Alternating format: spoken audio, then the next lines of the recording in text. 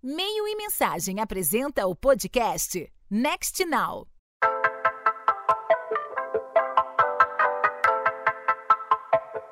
Até o final de 2023, o mercado de retail media deve atingir investimento de 128 bilhões de dólares, segundo dados da Global Ad Trends, realizado pela WARC. O Grupo M do WPP projetou uma aposta similar para esse ano de 125 bilhões de dólares. A WARC também aponta que em 2024 o segmento deve crescer ainda mais, atingindo um montante de 141 bilhões globalmente. E tanto o WARC quanto o Group M dizem que o retail media vai ultrapassar os investimentos de mídia em TV e TV conectada daqui 4 anos.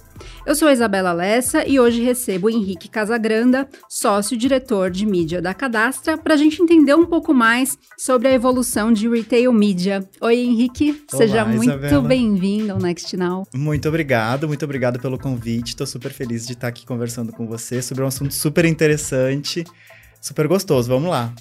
Bom, Henrique, antes vamos voltar um pouquinho back to basics. O que é retail media? A gente pode traduzir isso como mídia de varejo. Todo mundo, quando vai falar de retail media na indústria, sempre lembra que é algo antigo, não é uma coisa nova, né? Então, o que é retail media e por que existe há tanto tempo, né? O que mudou? Boa. Eu traduziria para mídia no varejo. Eu acho que é mais uma forma, mais um canal ou uma plataforma, né? Esses termos, eles se sobrepõem para contar para os consumidores sobre algum produto, sobre algum serviço, fazer realmente o patrocínio de alguma marca, deixar em evidência alguma comunicação. Ou seja, é mais um canal, mais um lugar onde as marcas, os anunciantes, as próprias agências podem se apoiar nos seus planos estratégicos para se comunicar com os seus consumidores. É uma tecnologia nova, é muito aportada com base em tecnologia e com todo o avanço que a gente teve, inclusive do comportamento do consumidor, mas ele traduz muito o que acontecia no varejo físico, no varejo tradicional. A indústria sabe, principalmente a de CPG, sabe fazer muito bem o trade tradicional, offline, no PDV do varejo, e aí essa forma de fazer no online, no digital, é uma inovação, inclusive já vem sendo feita, já existem iniciativas, campanhas há mais de 5, 7 anos, porém agora mais recentemente com o boom da pandemia, que as pessoas todas estavam em casa, não conseguiam ir ao supermercado, isso estourou e aí gerou inclusive uma corrida muito maior por os varejistas ampliarem essa forma de monetizar também as suas propriedades. Então, em resumo, assim, é um lugar onde a gente consegue se conectar, né? As marcas conseguem se conectar com seus consumidores de uma forma mais próxima, mais um canal para iniciar e continuar essas conversas. E também os varejistas, de outro lado, estão se aproveitando disso para gerar uma fonte de receita, monetizar os dados e seus inventários online. Você disse o setor de CPG, né, que é de bens de consumo. Você vê que marcas de outros segmentos estão evoluindo em retail media e de que maneira? Com certeza, essa é uma discussão maravilhosa que eu sempre gosto de pontuar nas minhas falas, porque eu acho que a gente tem que traduzir isso, trazer, na verdade, isso para o nosso dia a dia como consumidor normal mesmo, cotidiano. O legal do retail media é poder se utilizar das audiências, das propriedades, dos dados que o varejo tem ali disponível sobre os consumidores que estão lá comprando. Por mais que seja mais fácil, mais simples fazer o patrocínio e fomentar marcas e produtos que estão já sendo vendidos ali no próprio varejo, a gente não pode esquecer que as pessoas que estão comprando ali também assinam, enfim, fazem matrículas de cursos de educação, por exemplo, assinam serviços de fintech, né, de tecnologia financeira, consomem conteúdos de entretenimento, né, os streamings e tudo mais, que não necessariamente são produtos que vão estar disponíveis ali no retail, né, no varejo para o consumidor comprar ou fazer uma assinatura dentro do site, mas que todos nós somos consumidores, temos perfis complementares, diferentes, e estamos ali fazendo nossas compras, né, diárias ou pontuais, ou até em momentos de sazonalidade, como a Black Friday, por exemplo. Então, o legal é isso, assim, as marcas verem a possibilidade de se conectar com seus consumidores através de audiências riquíssimas que talvez não essas empresas, esses anunciantes não teriam contato, ficariam muito reféns aos grandes players ou aos seus dados proprietários. É uma forma de complementar suas estratégias de mídia para atingir esses usuários. E como que os marketplaces, que são os players que detêm, né, esses dados, que eles são onde acontece, né, a mídia no varejo, como eles estão evoluindo nesse sentido, né? Nesse estudo do Work, eles apontam que a Amazon vai ultrapassar o Alibaba, que já é gigantesco, né? Como que você vê essa corrida desses marketplaces? Eles que são os detentores, né, dos dados hoje. Sim, a gente tem uma variedade gigante de marketplaces, né, de varejistas de todos os tamanhos, inclusive tem a Amazon, tem Mercado Livre aqui no Brasil, que são muito representativos, mas a gente tem uma capilaridade muito grande também em marketplaces menores, mais nichados, específicos, as próprias redes de supermercados que estão trazendo isso para o digital ao longo dos anos, enfim, com a solidez das suas marcas e de conhecimento do consumidor sobre esse tipo de varejo. E o que eu acho legal, assim, é de ter realmente essa ampla concorrência, a questão da pandemia, de todo mundo estar isolado dentro de casa, que fez as compras no online, fez o e-commerce crescer muito, provocou uma aceleração do desenvolvimento, principalmente do retail media, por conta disso. Os varejos, aos poucos, também estão entendendo essa parte de tecnologia e de como aplicar os seus dados, as suas informações de forma mais voltada para a comunicação e para a publicidade. Então, isso, na verdade, gera uma maior concorrência, como eu falei, e com isso o mercado acaba se desenvolvendo como um todo. A gente vê muito grandes marketplaces vindo de fora, como tu realmente comentou, da Amazon, a Shopee, por exemplo. E isso também pressiona o nosso mercado interno a desenvolver novas plataformas. A gente tem contato diário com vários desses players, a gente faz campanha com todos eles e a gente vê exatamente isso, assim, muitos se movimentando para criar suas próprias plataformas de retail media. A gente tem muitas outras empresas, soluções de tecnologia e software que também desenvolvem white labels para fornecer isso para, às vezes, pequenos varejistas, como eu comentei, que são mais capilares, mas que não têm uma grande força de tecnologia. E a gente tem outros parceiros, enfim, fornecedores que são especialistas nisso e aí também fornecem a possibilidade de um varejo ser plugado ali e já ter uma plataforma plug and play mesmo para começar a disponibilizar o seu inventário de retail media. Então isso faz, na verdade, que esse canal de retail media seja um grande ecossistema de várias possibilidades, atraindo diversos parceiros, diversas partes que se conectam ali nesse canal. E no fim, acho que todo mundo que trabalha nesse meio tem a ganhar, né?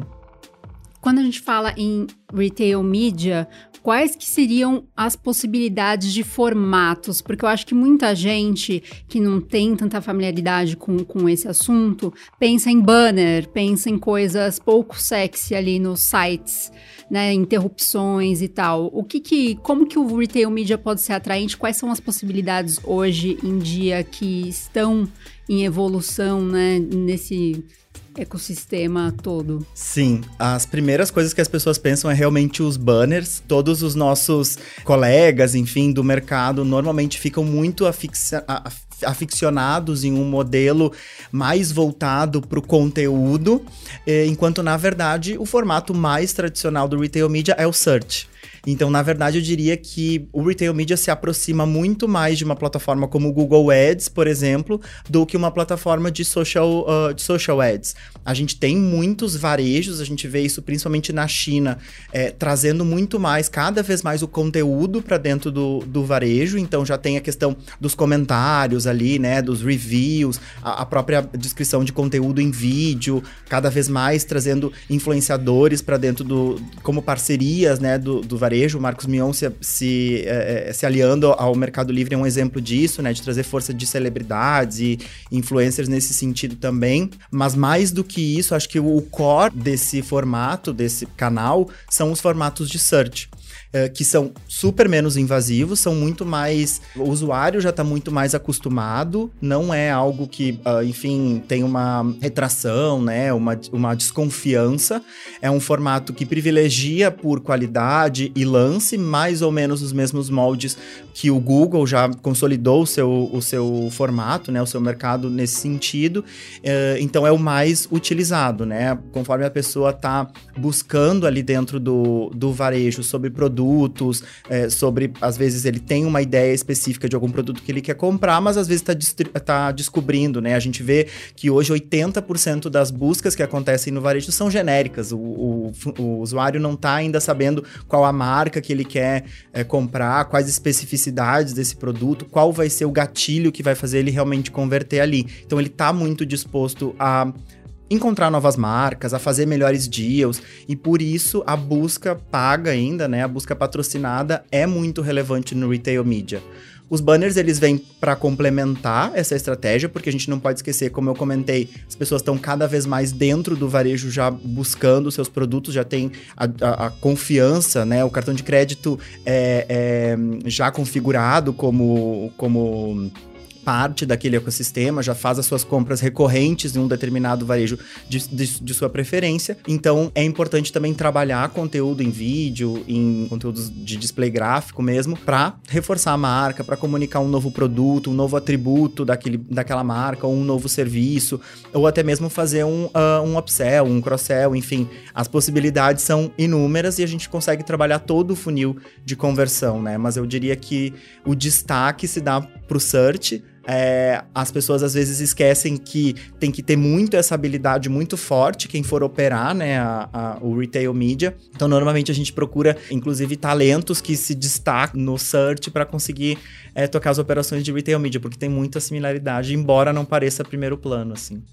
As pessoas estão buscando mais os produtos dentro do marketplace em vez de ir para o Google. Tem algumas pesquisas que já mostram isso. Queria que você comentasse um pouco sobre as mudanças de hábitos dos consumidores, de que maneira que isso está ligado à ascensão de retail media. Com certeza, eu acho que é o principal fator que está ligado à ascensão do retail media. A gente, o mercado, enfim, está falando muito como a terceira onda, né, do marketing digital, por exatamente dessa questão de adaptação do comportamento do consumidor. Há mais tempo, né, há alguns anos, o Google veio como um expoente de search, onde as pessoas faziam as buscas ali muito mais genéricas do que são hoje, né? Acostumou com aquele modelo. Depois vieram as plataformas de social ads, onde o conteúdo se sobressai, onde tem a questão das pessoas se relacionarem com outras, né? Entrarem em comunicação com sua rede social mesmo, de amigos, familiares, e aí as marcas também se apropriaram disso, vieram os influenciadores, hoje tem a Creator Economy transformando influenciadores em marcas, né, é um outro papo, mas com o passar do tempo, o usuário acho que foi desmistificando a questão da compra online, tem muito a ver com isso, assim, o brasileiro principalmente por ser muito desconfiado, por a gente ter uma enorme população, parte da população que ainda é desbancarizada, aos poucos isso foi aumentando, foi melhorando, né, enfim, a questão do acesso ao cartão de crédito, o próprio Pix, foi fazendo com que as pessoas entrassem mais pro e-commerce, conseguissem sentir realmente mais confiança, se sentirem mais seguras, o próprio trabalho de marca que foi feito pelos grandes varejistas e marketplaces mostra que as pessoas também podem confiar. A ascensão de eventos sazonais como a Black Friday e o Prime Day fizeram com que aos poucos a gente fosse criando mecanismos de fazer as pessoas estarem realmente mais envolvidas nesse ecossistema. Hoje a gente tem serviços de assinatura, né, recorrente de alguns produtos dentro dos marketplaces, a gente tem programas de fidelidade, a gente tem acesso a grandes varejistas que antes eram só voltados para o tradicional, né, para o offline. Então acho que com o passar do tempo o usuário foi se acostumando, óbvio que o próprio comportamento de compra das pessoas estarem mais aptas a fazer compras online também fomentou isso, mas eu acho que está muito ligado a realmente a confiança, a credibilidade que o e-commerce foi ganhando na vida das pessoas.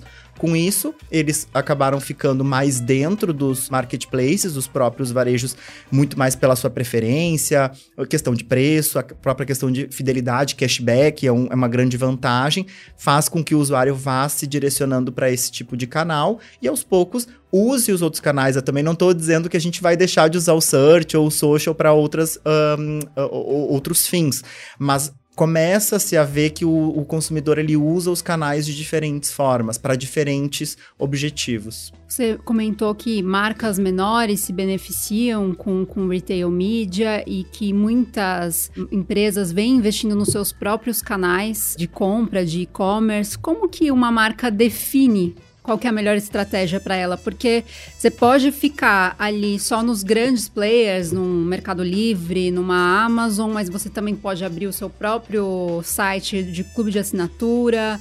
Eu acho que é um campo tão vasto que deve ser um desafio para uma marca definir qual que é o melhor caminho a trilhar, né? Com certeza. Eu ouço essa pergunta e eu lembro muito quando surgiu as estratégias de retargeting. Que era a questão de perseguir o consumidor, de fazer um reimpacto, de vender um produto complementar ao que ele havia já comprado, enfim, fazer uma venda que tem a ver com algo que ele já havia adquirido, oferecer mais um desconto, mais um benefício. E hoje eu vejo que assim, as marcas elas têm que continuar perseguindo o objetivo de criar conversas, se conectar e se manter conectado com os seus consumidores. Não basta a gente acreditar que vai fazer mais uma campanha, utilizar mais um canal no plano de mídia focado para performance, se a gente não tiver um fio condutor que fale com esse consumidor em todos eles. Eu acho que o Retail Media vem para compor um plano de mídia, compor uma estratégia 360 mais ampla e que esse fio condutor vai ser realmente a audiência. Então, a dica que a gente sempre dá consultivamente para os nossos clientes, sejam grandes anunciantes, médios ou pequenos, é entender onde o seu consumidor está, onde a sua audiência mais qualificada está presente, o que ela consome, que tipo de conversa realmente, que tipo de conteúdo ela se conecta. Porque dessa forma a gente vai conseguir compor esse plano de mídia. O Retail Media vai ser um deles, a gente entende que ali a pessoa já está na boca do caixa mesmo, a gente consegue expor com mais detalhamento os atributos e o conteúdo mesmo dos produtos, através da descrição, através de vídeos, como eu comentei, o próprio trabalho de display e a busca. Mas o mais legal de tudo isso é ter acesso a essas audiências. A gente vai usar audiências em outras plataformas, outros canais e outros formatos. Mas o Retail Media ele vem para compor isso mesmo, como eu comentei. O usuário ele já está ali pesquisando, já tem o seu varejo de fidelidade, já tem a confiança nessa plataforma. E é mais um momento para a gente entrar em contato com ele. Então, marcas pequenas que não sabem muito bem ainda como lidar com esse canal, né, com essa novidade, a gente sugere que faça testes, que busque pesquisar realmente onde o seu consumidor está, em quais plataformas ele mais acessa, como que ele costuma comprar, quais são os produtos que compõem a sua cesta, por exemplo, e se associar a esses varejistas de forma a fazer pequenos testes, realmente começar de algum ponto para complementar esse plano estratégico. Henrique, quando a gente olha em termos de dimensão de mercado, de maturidade, a Cadastra opera no Reino Unido, em alguns mercados da Europa e nos Estados Unidos. Como que você vê o Brasil, assim, a posição? Tá pé de igualdade com esses mercados que normalmente são tidos como mais maduros e avançados? Quais são os desafios aqui? A gente vê China e Estados Unidos despontando muito, com muito avanço tecnológico, com iniciativas muito poderosas e consistentes, porque já tem um mindset de retail media estabelecido há mais tempo. A gente vê que no Brasil isso está em evolução, mas uma evolução muito rápida, principalmente por ser um mercado muito ativo, muito aquecido, emergente e que tem muito foco para a economia, para a economia da tecnologia. A gente entende que isso vai se equiparar em breve.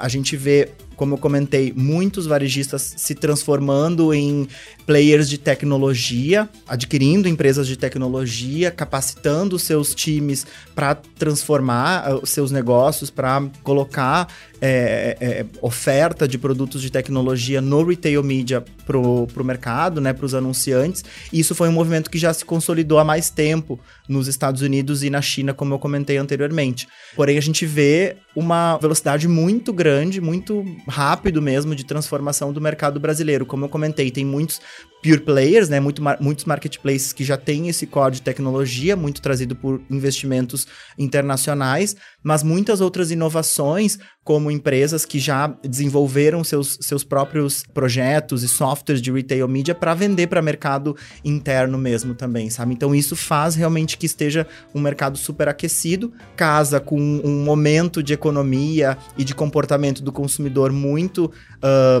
aquecido também, muito favorável para esse canal, e isso faz com que, né, seja uma mola propulsora do mercado de retail media como um todo. Os marketplaces são, de certa forma, protagonistas, né, do mercado de retail media, mas como que você vê as agências de publicidade se movimentando nesse sentido, o mercado de comunicação em geral? Publicis Group fez uma parceria recentemente com o Carrefour, né, que já é cliente do grupo, mas aí eles montaram uma operação de retail media. Como que você vê as agências de publicidade se movimentando? Onde que estão as oportunidades quando a gente olha um pouco mais para esse mercado criativo? A gente vê muitas pessoas ainda descobrindo esse modelo de comunicação, né? Esse formato de mídia. A gente vê muitas agências se especializando cada vez mais rápido e buscando mesmo se capacitar para oferecer esse serviço para os seus clientes. A gente na Cadastra já fazia isso muito naturalmente, né? Organicamente com os nossos clientes, mesmo quando não tinha ainda o nome de retail media. Então, para a gente é muito natural. A gente está num lugar de realmente pioneirismo para conseguir trazer esse know-how para os nossos anunciantes. E eu diria que o papel da agência é, de novo, voltando na questão da audiência, é de fornecer insumos para os anunciantes de onde encontrar o público-alvo valioso para ele. Assim como um mídia e um planejador têm a função de buscar meios tradicionais, como mídia offline, né, e até mesmo nos grandes players online, a gente tem que olhar para o retail media e entender em qual parte desse varejo, seja um varejo de segmento, seja um varejo de CPG, seja um varejo, enfim, onde a gente tenha formatos diferentes, para oferecer para os anunciantes uma melhor robustez, né, no plano de mídia. Então, a gente vê, na verdade, as agências se capacitando tanto tecnicamente para aprender sobre o formato, aprender como otimizar isso e trazer o melhor de resultados para os clientes, como também consultivamente apoiando marcas que, enfim, têm maturidades diversas. A gente vê muito as marcas também tentando se adaptar nesse modelo, né, muito com esses questionamentos. Sou um anunciante pequeno, tenho poucos SKUs, como que eu faço para participar? Ou, enfim, tem um produto que não vende num varejo, tem um produto de educação, como eu comentei, como que eu me aproprio desse território também? Então, a agência vem para compor isso, assim, para guiar os anunciantes de uma forma mais consistente e com um trabalho de planejamento pro plano de mídia mesmo. Quando se fala em retail media, também se fala muito em first party data ou dados primários. Qual que é a conexão entre essas duas coisas? Tem a ver com a iminência do fim dos cookies de terceiros? Como que você vê o first party data aí dentro de retail media? Na verdade, tem a ver com anunciantes, marcas, enfim, empresas terem acesso a dados que até então eram restritos. Que até então eram fechados para o varejo simplesmente fazer as suas ações ali para vender. Então, assim, como eu comentei, vem muito da experiência do trade marketing tradicional, do PDV offline, né, no varejo offline, onde já vinham sendo feitas parcerias de alguma forma, incentivos comerciais, descontos, enfim, para colocar o produto em evidência na loja física. Isso foi traduzido para o digital de maneira com que os varejos abrissem as suas portas digitais para os anunciantes também terem acesso a essas audiências. Então, entender ali em qual momento da gôndola, em qual momento da jornada no digital eu vou colocar o meu anúncio. Em qual categoria é mais importante eu me alinhar, com quais audiências eu posso compor a minha estratégia. Por exemplo, se eu vendo sabão em pó, eu posso fazer campanhas para quem comprou máquina de lavar roupa. A mesma coisa para detergente líquido de máquina de lavar louça. Enfim, as possibilidades de casar casar essas audiências são inúmeras. E eu acho que o bacana de ter o acesso aos dados do varejo é isso, assim, anunciantes que até então não estavam participando dessa brincadeira, tinham que ficar muito reféns aos seus próprios dados, né, que aí entra a questão do first party, ou comprar dados de terceiros para ativar em plataformas programáticas, por exemplo. Hoje já tem acesso mais facilmente, de forma self-service ou de forma combinada, com os varejos para que isso seja feito também, sabe? É uma nova possibilidade de segmentar essas audiências de uma forma mais transparente, né? E esse conhecimento todo acaba impactando também as estratégias de ponto de venda em lojas físicas? Tem uma relação direta também? Sim, a gente tem experiências dentro de casa com varejistas, enfim, indústrias que fizeram parceria com varejistas para mensurar o quanto de sellout tinham nas lojas físicas, conforme a gente fazia incrementos de mídia digital, né, nos varejos, nos marketplaces digitais. E o que a gente viu é que isso realmente acontece. A pessoa, por mais que ela esteja comprando em contato com uma mídia digital e ela vai comprar pelo digital, ela também compra no offline, ela também compra na loja física. Esse incremento gera um aumento de ticket médio, a gente vê que as pessoas acabam comprando mais, se torna um usuário de maior valor para a marca e ela consegue ficar mais conectada com a marca, realmente comprar mais vezes, né? Ela consegue ter esse trabalho de fidelidade também com os seus consumidores.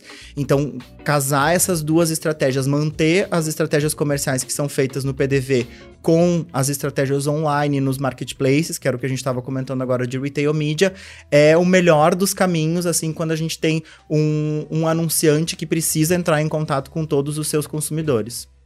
E, Henrique, hoje, quais que você diria que são os principais desafios, olhando aí para as marcas que vocês atendem na Cadastra, para marcas brasileiras, né? Onde que estão as principais oportunidades, o que ainda dá para melhorar?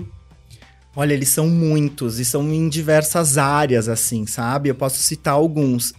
Acho que eu gostaria de evidenciar muito a questão do marketing das marcas, trabalhar junto com os times comerciais.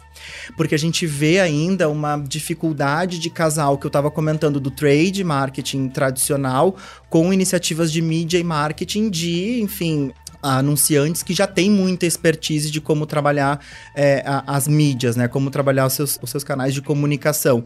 Porém, não basta simplesmente o marketing, por exemplo, ter uma ideia brilhante, ter uma sacada genial e ter esforço suficiente em budget, em recurso mesmo, para colocar uma campanha super bacana no ar, se a gente não tiver uma ação comercial bacana também. Então, assim, estoque é muito importante, a questão de logística é um outro desafio enorme por conta da nossa dimensão continental. Acho que hoje as grandes capitais estão muito bem equipadas para trabalhar de forma fluente a questão do retail media, porém a gente tem um desafio de capilaridade gigante em termos de logística. Então, essa parte, assim, digamos, de acordos comerciais, de trade mesmo, junto com gadas as iniciativas de mídia e marketing, é o que vai fazer a diferença. E a gente vê ainda muitos desafios nesse sentido, do que eu estava comentando, de se preparar para uma Black Friday, onde a gente sabe que vai ter uma alta demanda, onde a gente sabe que vão ter deals eficientes. As campanhas dos anunciantes com certeza vão ser enormes, enfim, vai ter um esforço maior nisso, porém de nada vai adiantar se o time comercial da marca não estiver conectada com esses players para trazer as melhores condições para os consumidores. Outro desafio que eu gostaria de comentar é sobre a questão do conteúdo. Como eu comentei, na China já é uma grande realidade, os e-commerce estão se transformando em plataformas de social media também, por conta de trazer influenciadores para fazer essas iniciativas. A gente teve experiências muito bacanas no Prime Day, de influenciadores que fizeram um trabalho muito anterior.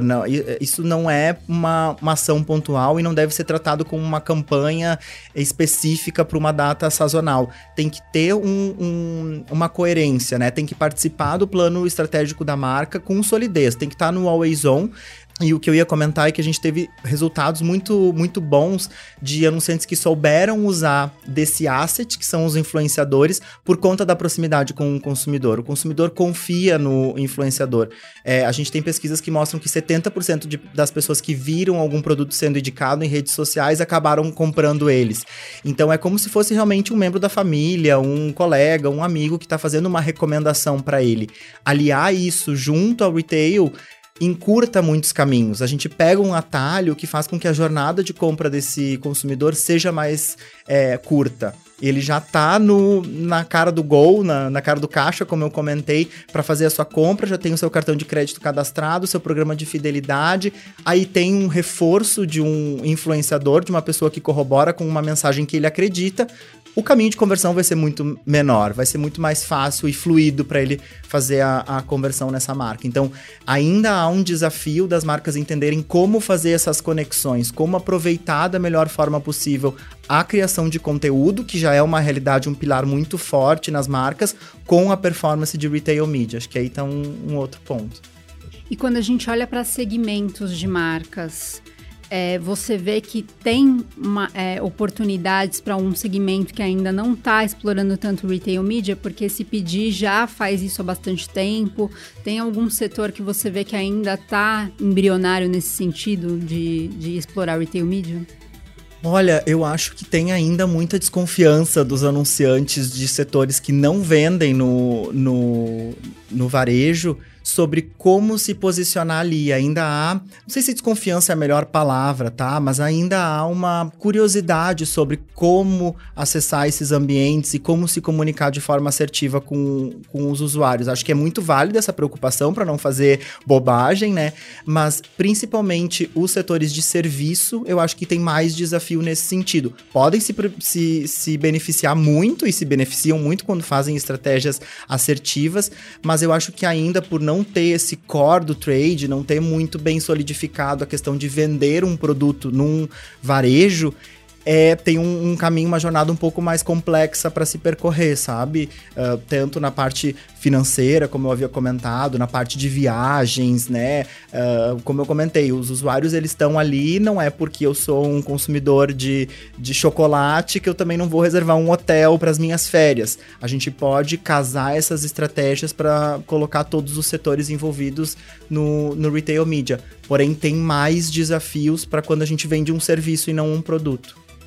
E você mencionou a Black Friday, estamos quase chegando, né, nessa data que é tão importante para as marcas. Como que você vê o papel do retail media numa data como Black Friday? O que pode ser feito? O que vocês estão trabalhando, né, em termos de estratégia para os clientes que você pode compartilhar? Por mais que a Black Friday seja um dia no ano, a gente já vem vivendo a Black Friday há alguns meses na Cadastra, porque a gente já começou conversas, planejamento e está provocando os nossos clientes a respeito disso há bastante tempo, justamente porque eu acho que a Black Friday é a cereja do bolo. Tanto com outras datas sazonais, a gente vem trabalhando a longo prazo essas conversas com os consumidores. Então, a gente apoia muito os nossos clientes em como criar estratégias eficientes para atingir esses usuários nos diversos canais. O Retail Media, ele está sempre como uma linha always on nos nossos planos de mídia, porém, a gente vai adicionando outras camadas, a gente vai compondo com vários formatos, com influenciadores, como eu comentei, com campanhas de vídeo, essa comunicação mesmo até chegar na Black Friday, porque é muito importante que no dia da Black Friday a gente já sabe que vai ter desconto, a gente já sabe que os usuários vão querer frete grátis, vão querer pagar no Pix, que são tendências maiores hoje em dia, vão privilegiar varejos que dão cashback, enfim. Porém, de nada vai adiantar se a gente não tiver trabalhado a marca meses antes. A gente precisa trabalhar os nossos atributos, se apropriar de territórios que sejam importantes para essa marca, como eu comentei, influenciadores, né? Tem uma gama gigante de atores dentro da Creator Economy que a gente pode se apropriar, que a marca pode falar, né? Tem que estar atenta às novidades que estão acontecendo, enfim, para participar dessas conversas. Com isso, a gente vai trabalhando esse usuário através de outros canais, como eu comentei, o search é um deles, display, vídeo, próprio retarget, como eu havia comentado, culminando numa estratégia bem redondinha, né, bem amarrada da Black Friday, que aí o desconto é o grande ator, né, faz esse papel. E aí, com isso a gente consegue ter um sucesso em vendas.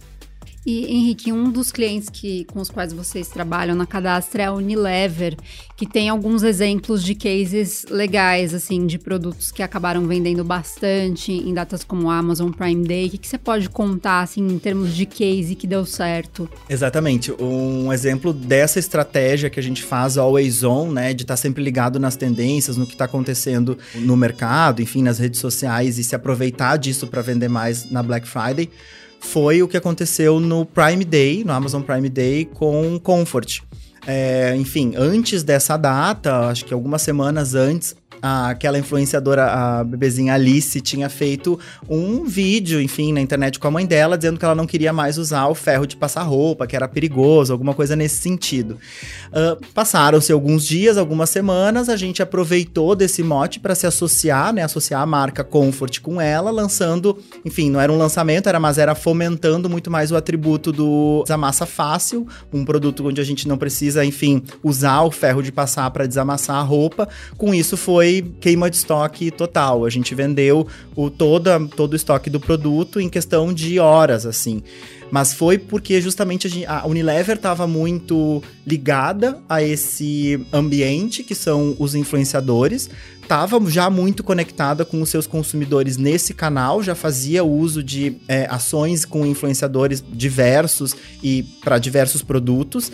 Então, foi fácil traduzir isso no dia de uma ação comercial, onde a gente tinha desconto, tinha estoque, como eu comentei, por isso que é importante estar sempre o marketing comunicando com o time comercial. E aí, o sucesso é praticamente garantido, assim, vende organicamente. A gente tá ali com uma camada de mídia e fazendo as ações de campanha mesmo, paga, para receber essa demanda que surge.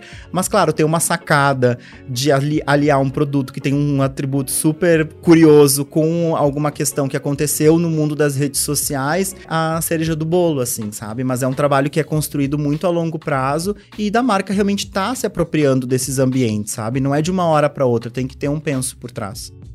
E em tempos em que os profissionais de marketing se veem tão pressionados a fazer mais com menos budget, a Retail Media traz alguma vantagem em termos de otimização de recursos, de conseguir resultados, ou é algo que requer muito investimento e pode não ser a melhor estratégia em tempos de crise?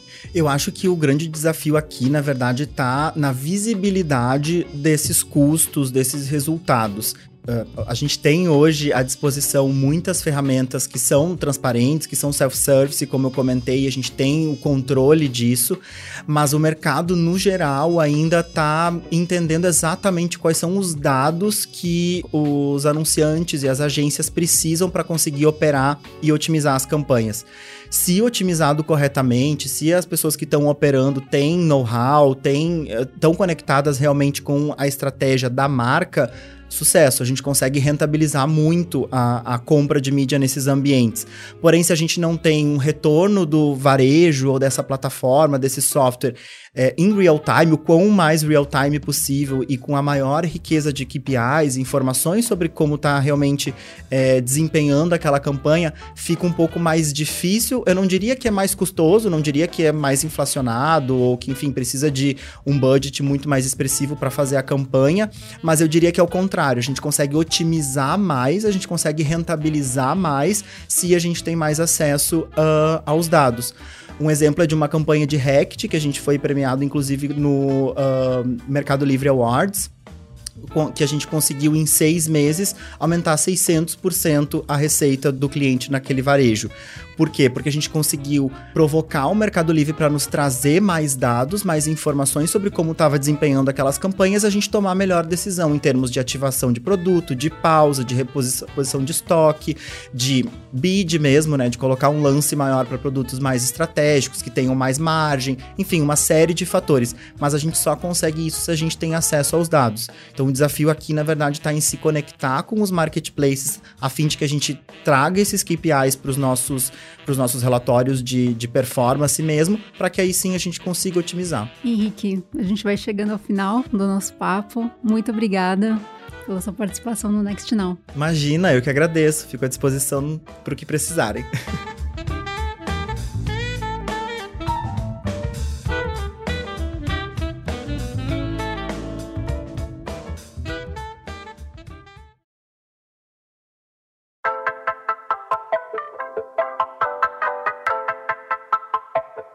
Você ouviu a mais um episódio do Next Now. Continue acompanhando nosso conteúdo sobre inovação na comunicação e no marketing nas plataformas de e-mail e mensagem. O Next Now está nos principais agregadores de podcast. Até a próxima!